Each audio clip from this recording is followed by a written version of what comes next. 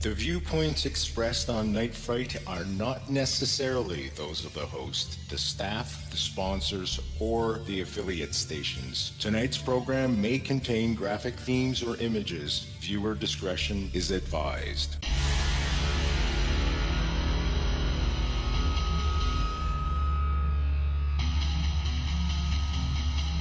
There is a time for question. There is a time for answers. There is a time to challenge. There is a time to speculate. There is a time for change. There is a time for truth. The time is now.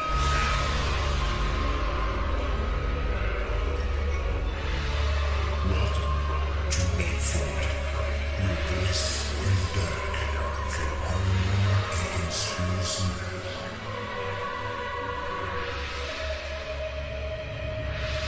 And now your host, Brent Holland.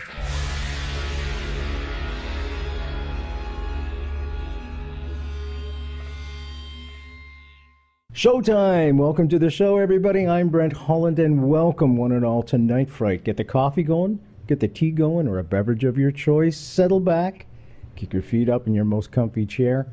Get ready for an incredible ride tonight, a true story tonight. It's a story about a kind of David and Goliath saga. David being our guest tonight, Jeff Morley, and Goliath being the giant CIA monstrosity of hidden secrets. Jeff Morley is the plaintiff in a lawsuit against that CIA. He is demanding the release of records pertaining to CIA officer George Ioannidis relating to the Kennedy assassination. Now, folks, the House Select Committee was set up in the late 1970s specifically to investigate the JFK assassination, the Dr. Martin Luther King assassination, and the attempted assassination of Governor George Wallace. The CIA gave the job of liaison between the CIA and the House Select Committee to a fellow by the name of George Ioannidis. Now, as it turns out, George Ioannidis controlled the information that was given to the House Select Committee, and he also kept stuff hidden from them. What follows in our story tonight is one of a complete CIA deception and purposeful misdirection. Jefferson Morley is a former writer for the Washington Post Online and now National Editor-Director for the Center for Independent Media. He is also editor of JFKFacts.org, a website devoted to the assassination of President John F. Kennedy. He is author and focus of the new book, CIA and JFK, The Secret Assassination Files.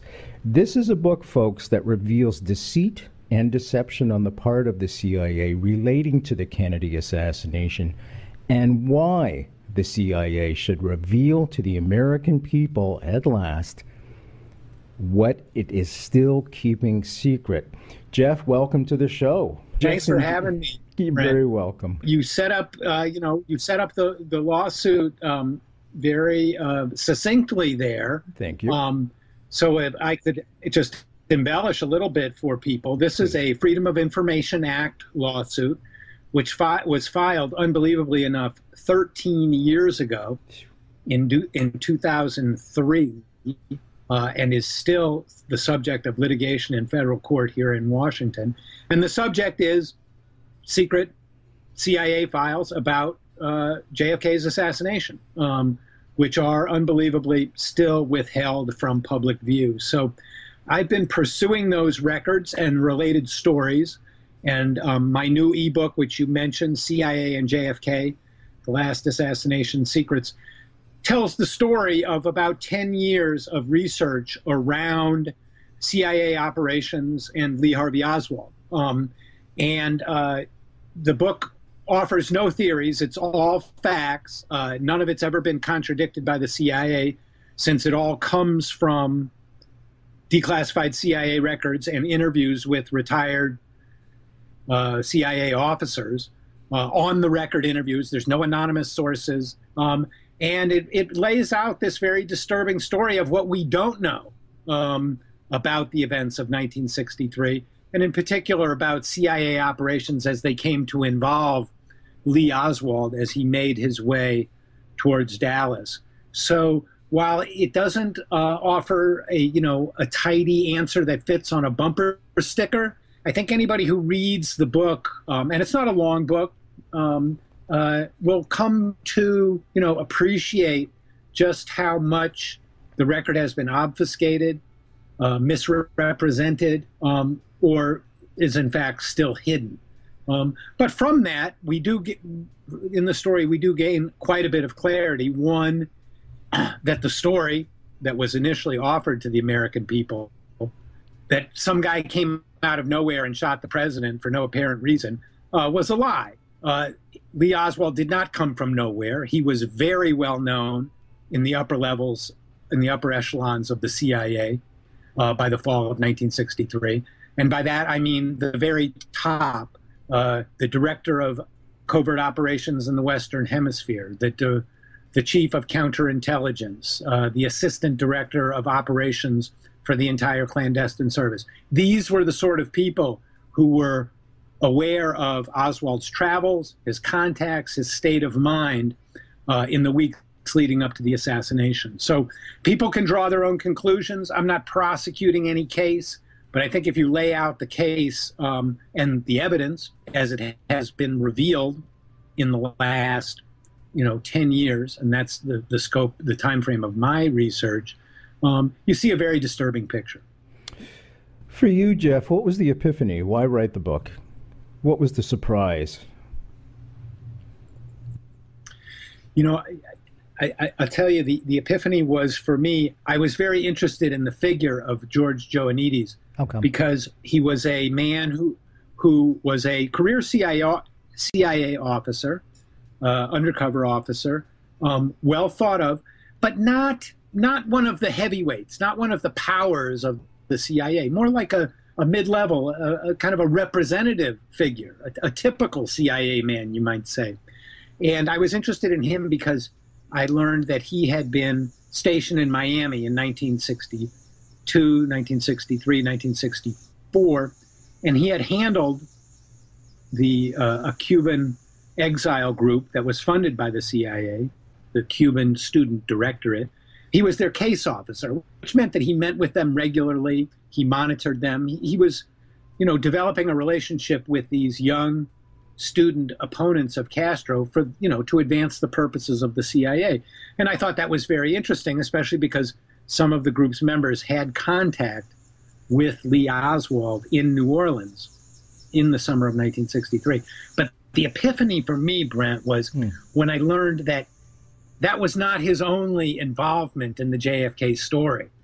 That 15 years later, in 1978, 15 years after 1963, when Congress reopens the investigation, the CIA calls him out of retirement. He's not even an active duty guy. They call him out of retirement and bring him back to handle that job that you described as liaison between the CIA and the committee. And the liaison job means that he was responsible for responding to the requests of the congressional investigators for documents.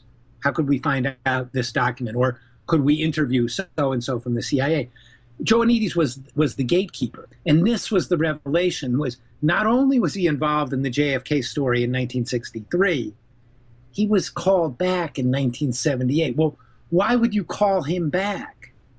Why would you call him back at that time? And then it turned out you would call him back because he knew where the secrets were and he could hide them. And in fact, that's what happened. And we've talked to Dan Hardway, who was on that House Select Committee staff, investigating staff. Robert Blakey was the general counsel, Dan Hardway's boss, Eddie Lopez. And these guys said, we had no idea that Joannides was involved in the events of 1963 when they were talking to him 15 years later. And that's the revelation. That was the wake-up call for me. And for a lot of people, it's like, I've never heard a good explanation for that. And the CIA has never offered one. Why would they do that? And why would he conceal material evidence? So in my book, In CIA and JFK, which is available as a Kindle ebook on Amazon for the affordable price of $2.99, I lay out this story, and it's an incredible story of the secret operations that JFK investigators never knew about. Incredible story. Also, folks, that was the revelation. www.nightfrightshow.com. Just click on tonight's guest book cover. It'll take you right to Amazon.com, where you can order it from the comfort of your own home. Okay. Jeff, more about George Joannides. What was his background in 1963? What was he was working with DRE. We all know that. DRE. Right. What was he specifically doing in terms of manipulating Oswald? So his job title was in the Miami station of the CIA. He was the Chief of Psychological Warfare Operations.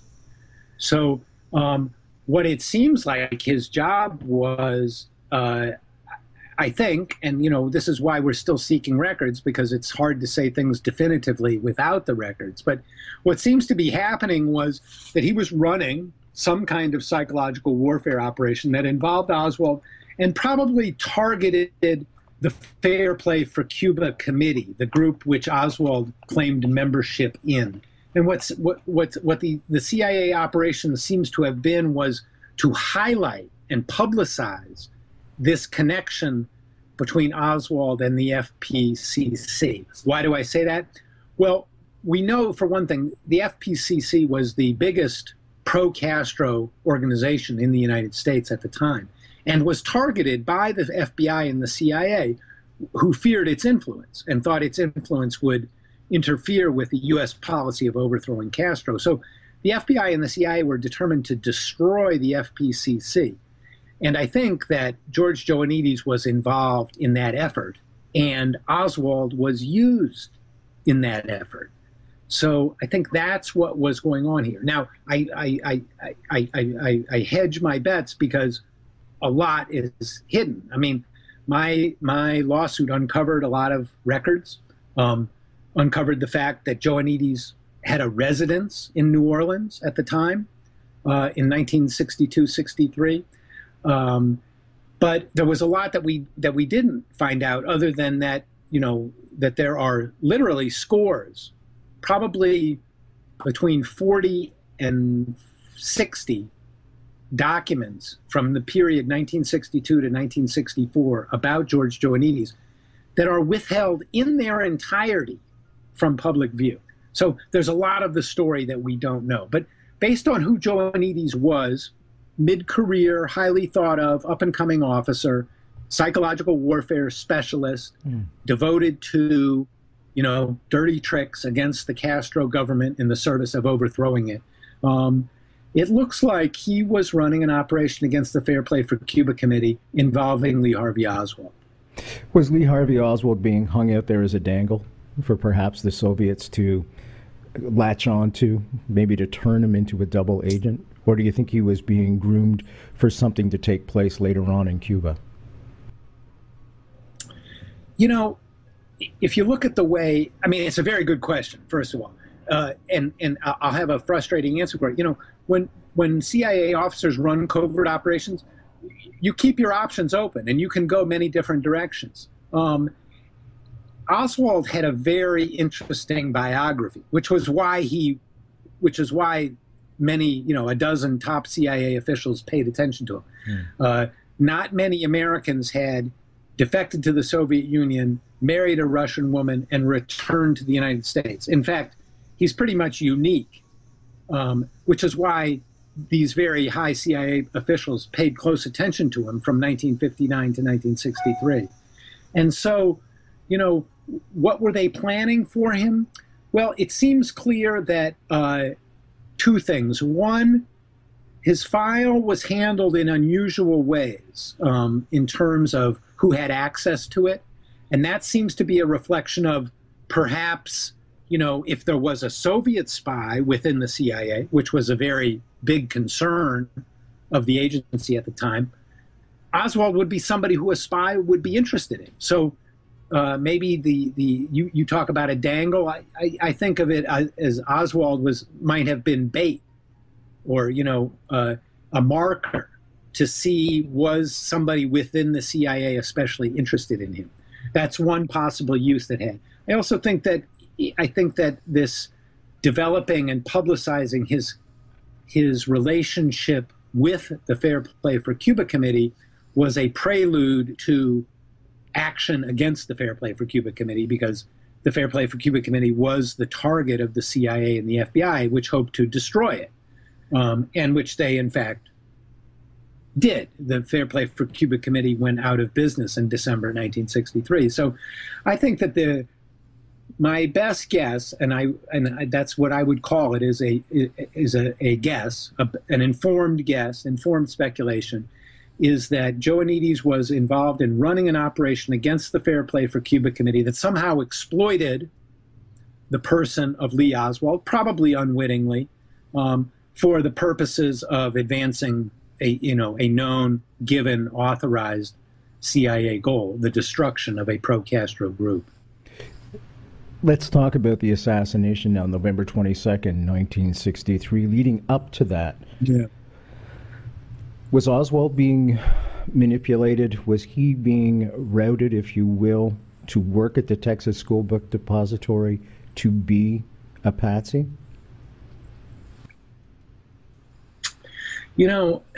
That's an imponderable level, and we just don't have that much evidence. I mean, how did Oswald get that job? Through a recommendation of a friend. At that level, I prefer not to speculate. We just don't know. We just don't know. What is important to understand is a couple of days before Oswald took that job on October 15th, 1963, at the Texas School Book Depository, by that time, Oswald had a fat file at the CIA, probably 40 to 50 different reports on his life between 1959 and 1963. These reports were circulated, read by, absorbed by top officials in the clandestine service on October 10th, 1963. So by the time Oswald got to that job in Dealey Plaza, he had been watched by the CIA for 4 years. He'd been watched when he defected in Moscow. They had received information when he moved to Minsk. They were informed when he married Marina Prusakova, the Russian woman. They were informed when he sailed back to the United States. They were informed when the FBI interviewed him twice in the summer of 1962. They were informed in 1963 when he was arrested in New Orleans in an altercation with members of the DRE. And they were informed finally when he went to Mexico City in October 1963. So top CIA officials watched Oswald for 4 years as he made his way towards Dealey Plaza. I say that without fear of contradiction. That is absolutely true, unimpeachably true. No one can dispute it. One thing I wanted to mention, too, folks, we've talked about New Orleans and the Fair Play for Cuba committee, and Lee Harvey Oswald started up his own branch, and he started that up in 1963 as well when he was living in New Orleans. Now, guess how many people were involved with that particular branch? One, Lee Harvey Oswald. That was it. So obviously, right. When you zoom out, go ahead, Jeff, please. I didn't want to interrupt you. Yeah, no. And that's a very good point. And the other point to understand is at that same moment that he's the only member of the Fair Play for Cuba Committee in New Orleans, the FPCC has been targeted for disruption and destruction by the FBI and the CIA, and Oswald is the character who eventually leads the organization to be destroyed. So they were seeking to destroy the Fair Play for Cuba Committee by covert means, and the Fair Play for Cuba Committee was destroyed. Now, was the CIA responsible? Well, the connection between Lee Oswald and the FPC was responsible for the end of the Fair Play for Cuba Committee, and it was the CIA front group run and funded, guided and monitored by CIA undercover officer George Joanides, which publicized the Oswald FPCC connection in August 1963, 3 months before the assassination, and on the night of November 22nd, several hours after the assassination. So the CIA's actions ensured the destruction of the Fair Play for Cuba Committee, and it stands to reason. We don't have the proof. We don't have a document that says it, but that's the chain of events that happened. So the CIA was responsible, and George Joanides was in the thick of it, and all of his records, most of his records, remain secret to this day, 50 plus years later. So it's an extremely sensitive story, buried very deeply in the national security state. Why do you say that? Why do you say pregnant. National security state? I think it's important for the younger folk to understand why we say that. Yeah. So by the national security state, we mean, the state is the entities that run the government, the law enforcement, the Federal Aviation Administration, all the things that kind of govern our public lives and are useful.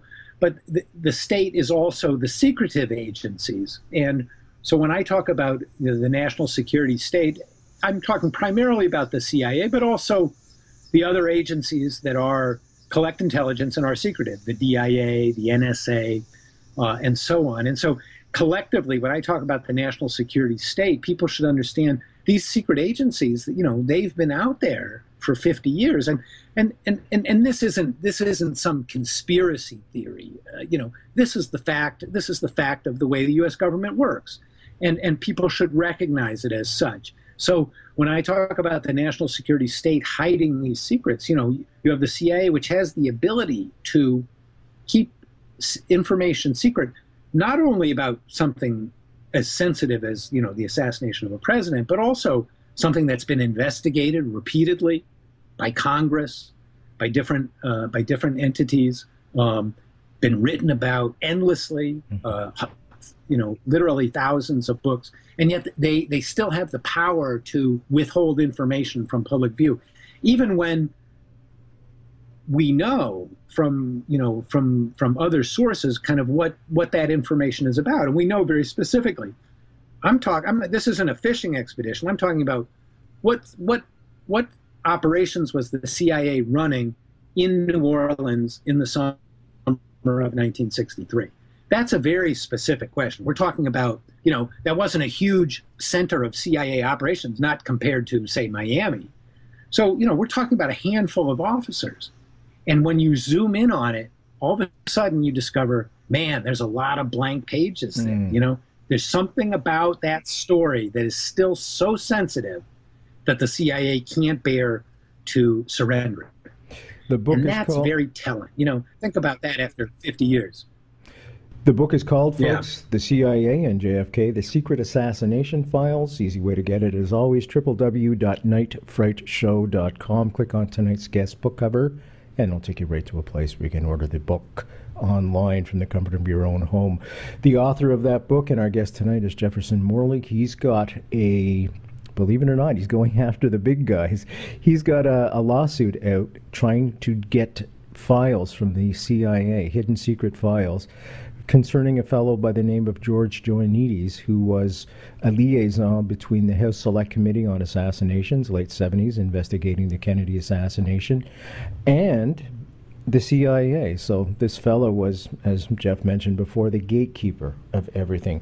Let's go back to New Orleans, because this is something I wanted to ask you before. I was waiting for the right time, and I think you just gave me a great segue into it. Right. Was Joanides working at all with Bannister and Ferry?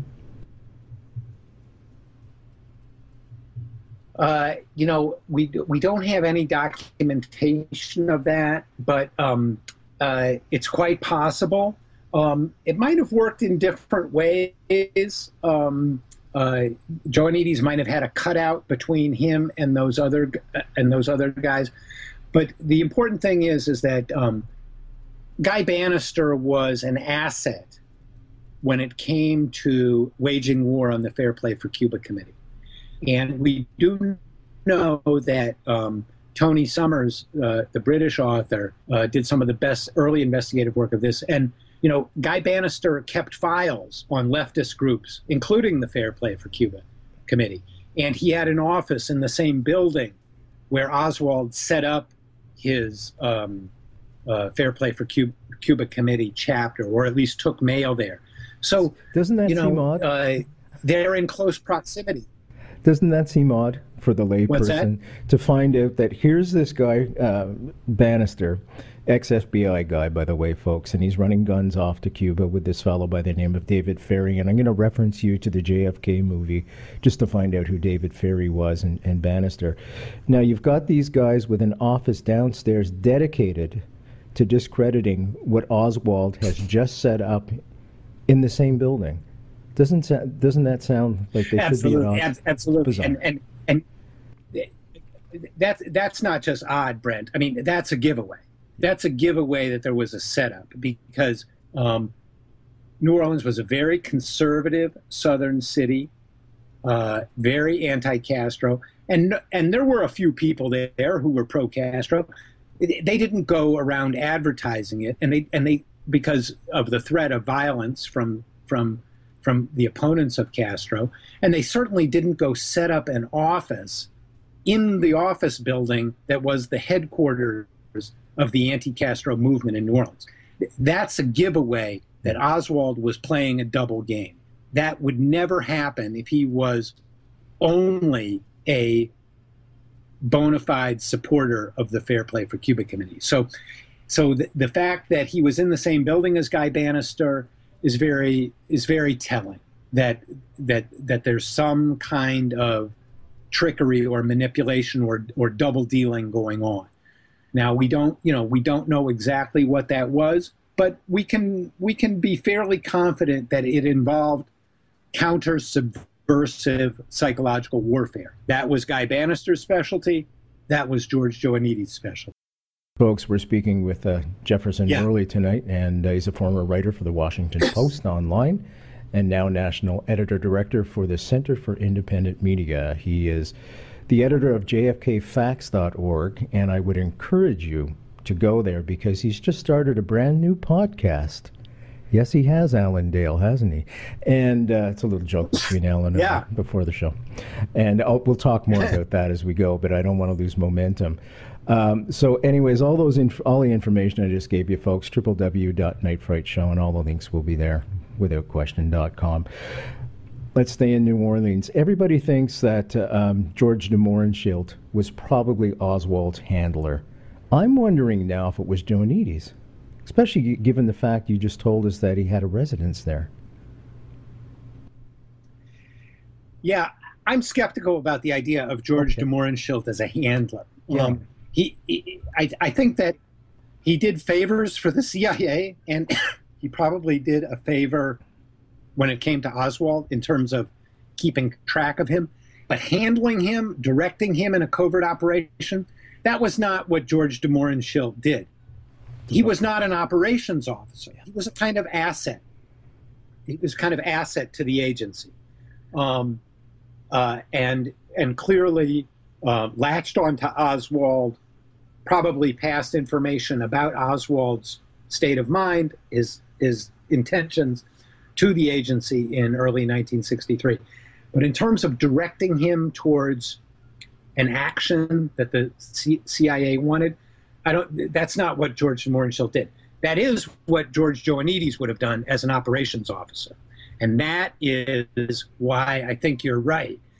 Joannides is a more likely handler of Oswald.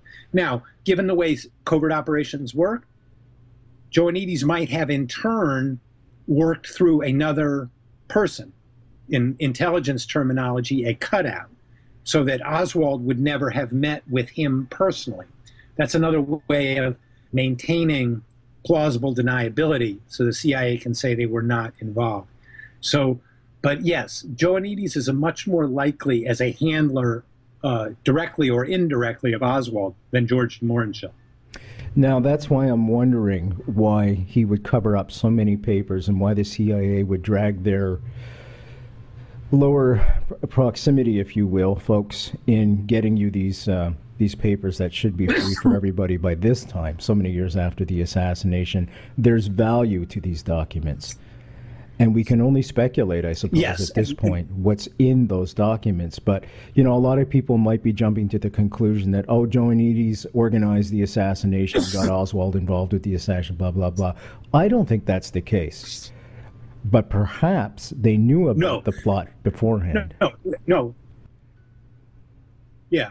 I mean, let me say quite clearly, George Joanides was not the intellectual author of the Kennedy assassination. He was a reliable, highly thought of CIA operation officer who carried out the wishes of his superiors. Right. He did not act on his own. He was not a rogue officer. He was nothing. There is nothing in his record that suggests that. So he was in what I think was an operation against the Fair Play for Cuba Committee. He was responding to the wishes of his superiors, people higher up in the CIA chain of command, people at CIA headquarters. So I think that's the big picture. And I think, the only conclusion that I can draw from the CIA's amazing and extreme secrecy measures around this is that there's material in these documents that would embarrass them. In some way or another. And I don't want to prejudice it. And, I'll go so far as to say, maybe Joanides was asleep at the wheel and this guy Oswald up and shot the president for no reason. I mean, I don't think that's the case. There's a lot of reason to think that that's not the case. But given the amount of secrecy about what's going on, I can't really rule it out. I mean, it may not be likely, but it's possible.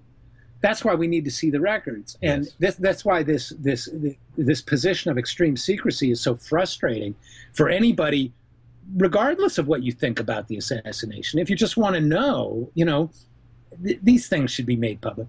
And that brings us to the last argument that there's some information in these documents that is relevant to U.S. national security today. Really, a 53-year-old document about a covert war on a country, Cuba, which we are no longer at war with. We have normal diplomatic relations with Raul Castro's government. Good point.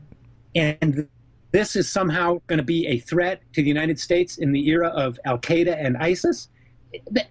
That's preposterous. I mean, let's just be honest. That is preposterous.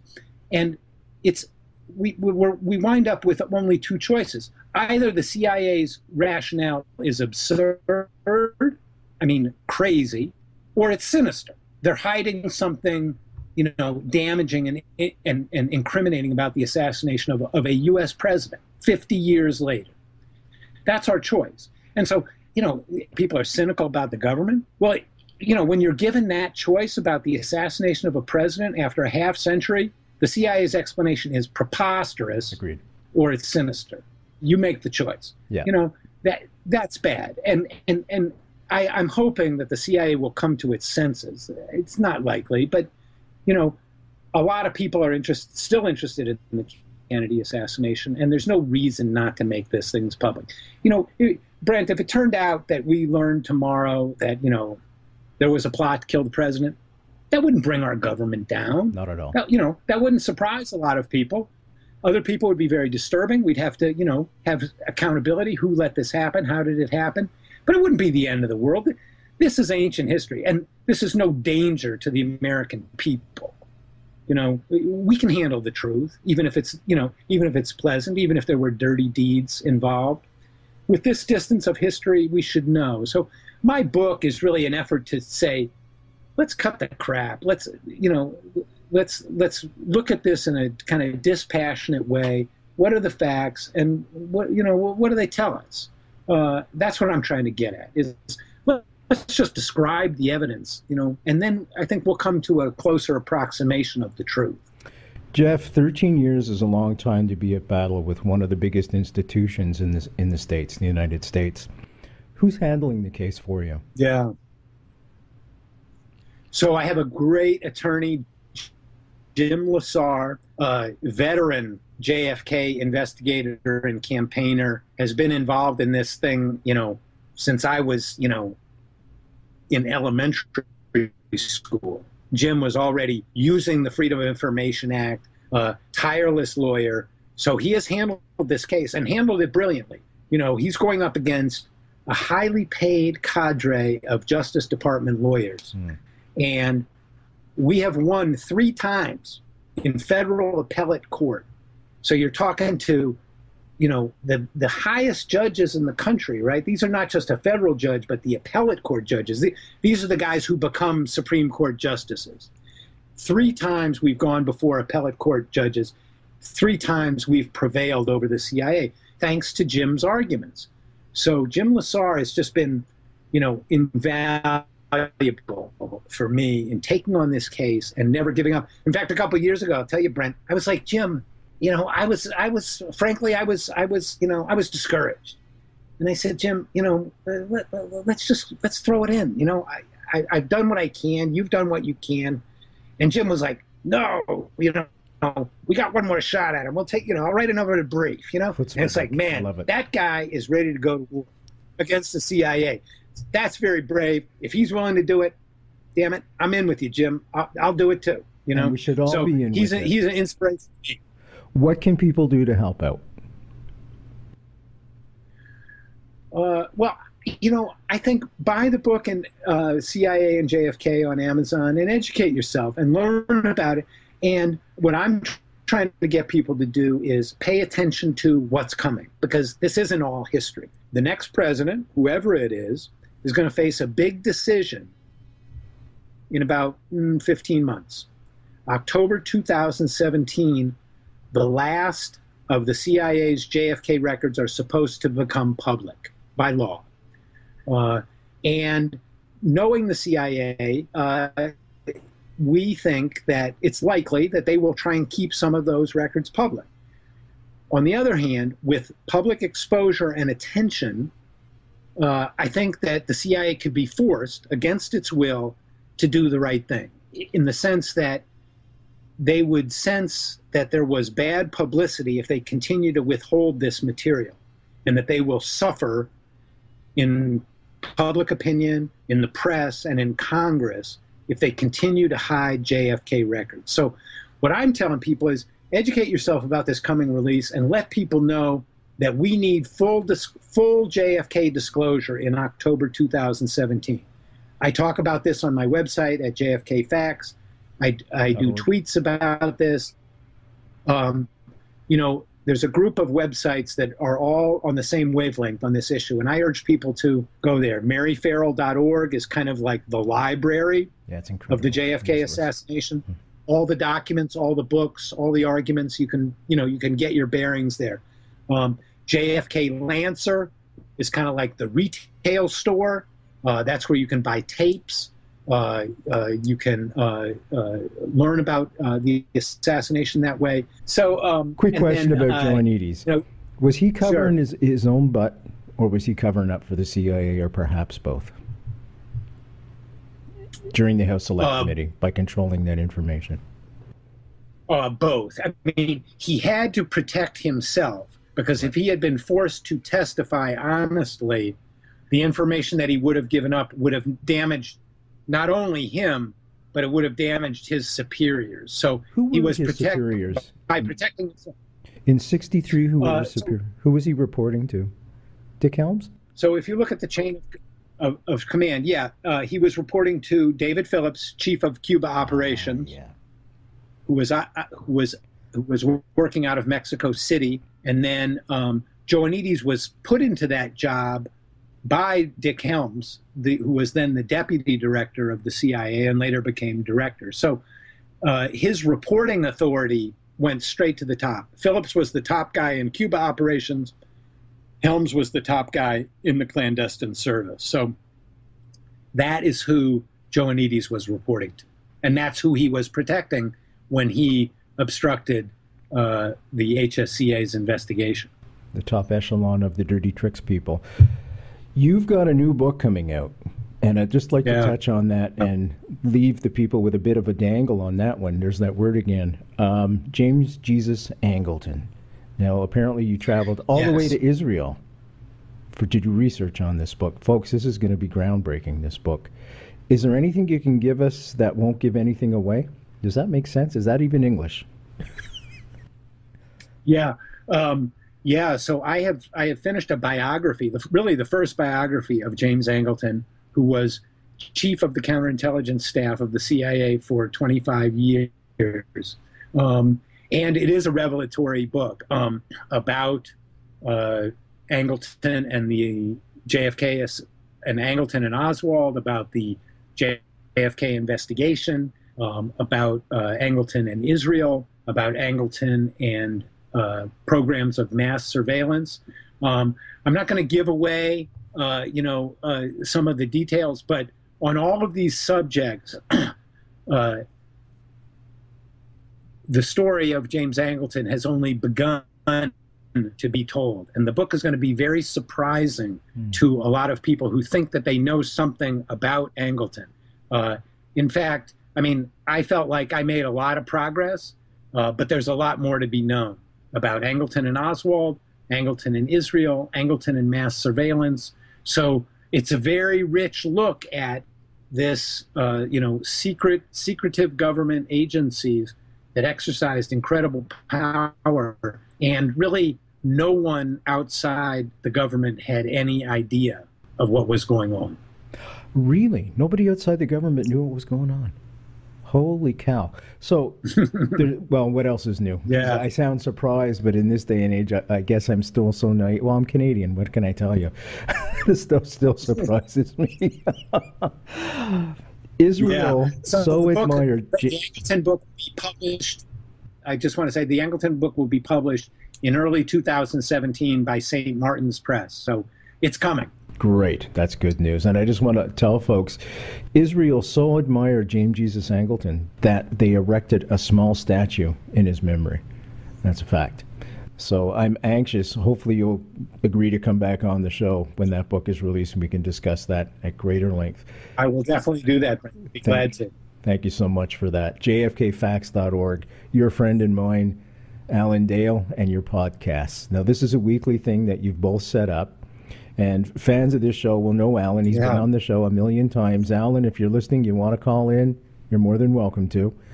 Can you give us a little bit about what led you to do a podcast?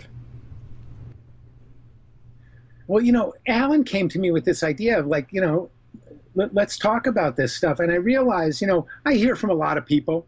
People email me out of the blue, some with, incredibly complex questions. Somebody emailed me the other day, said, what about Michael Payne's used car? I said, I don't know anything about Michael Payne's used car. So sometimes I get incredibly detailed questions. Other times people call up and say, did Oswald fire the fatal shots? What do you think?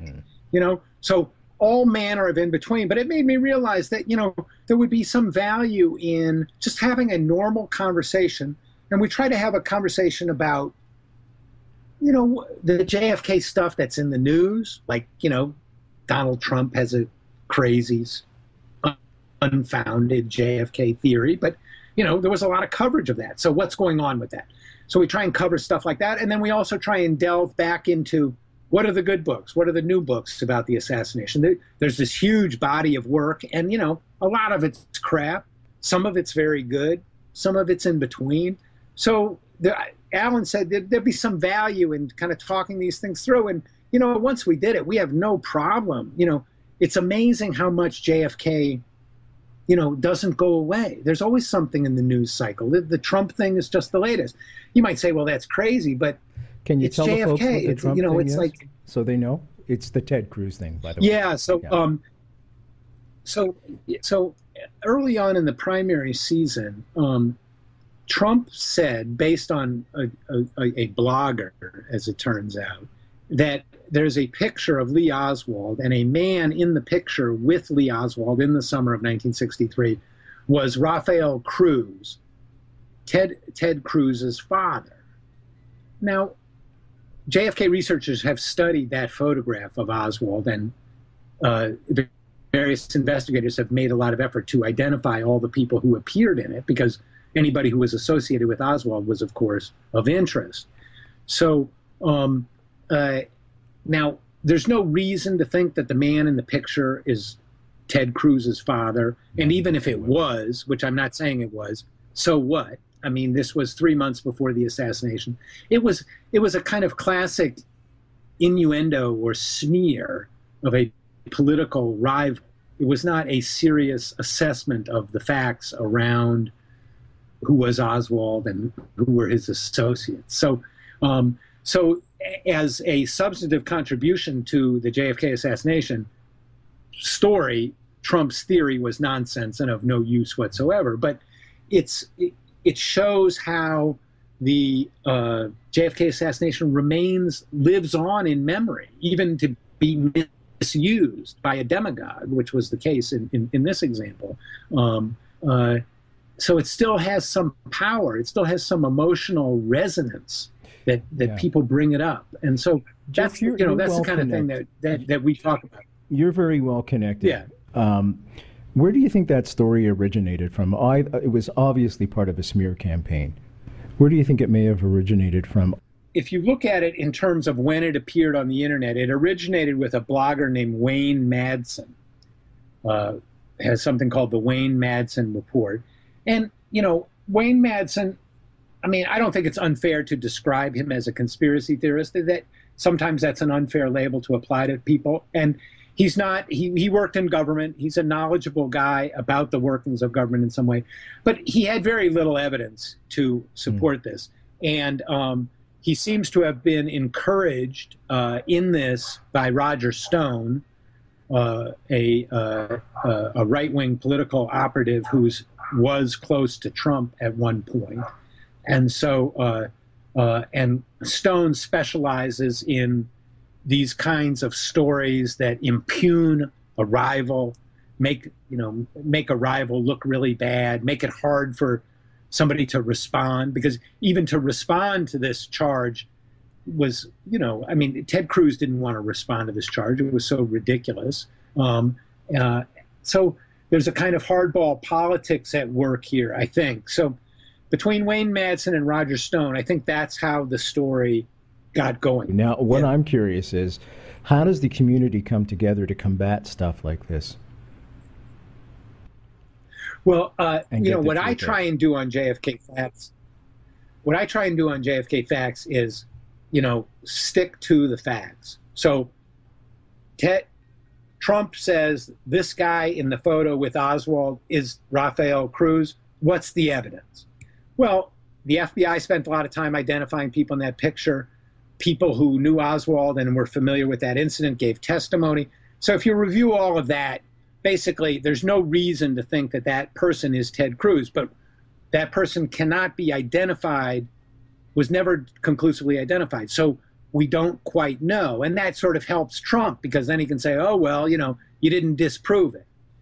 Okay, that's fine.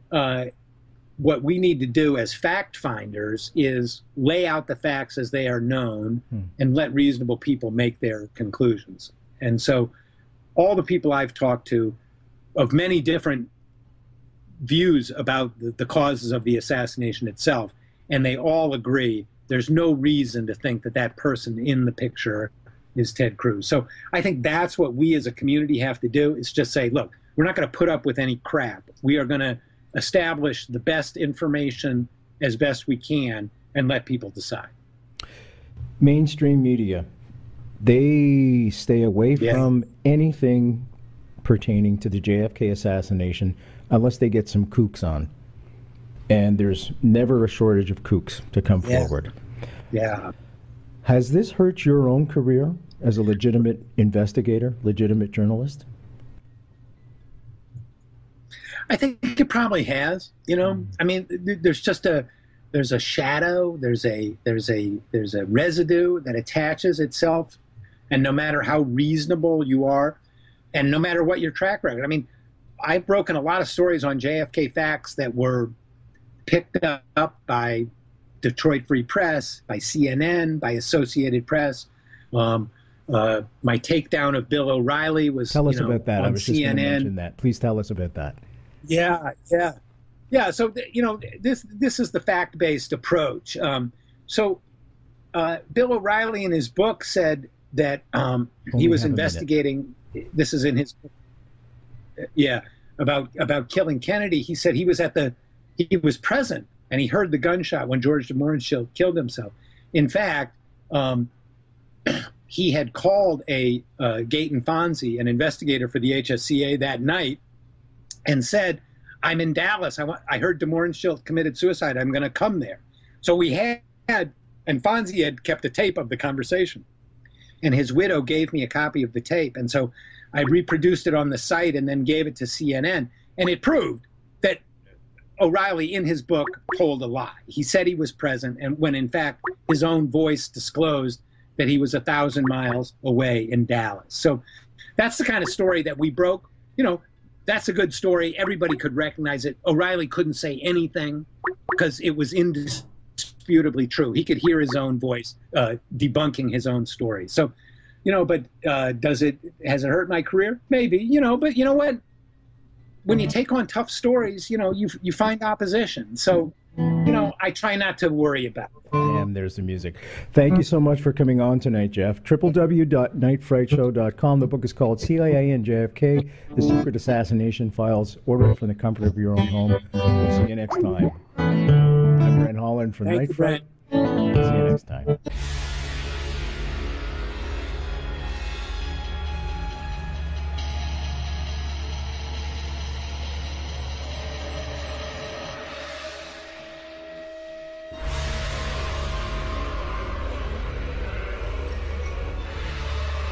Listening to Night Fright and your host, Brent Holland. The time is now.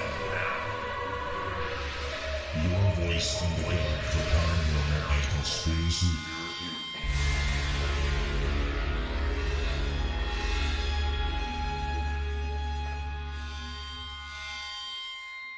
The JFK Assassination, the definitive book by Brent Holland. From inside the Oval Office to Daily Plaza, first-person witness accounts. Order yours right now. NightFrightShow.com.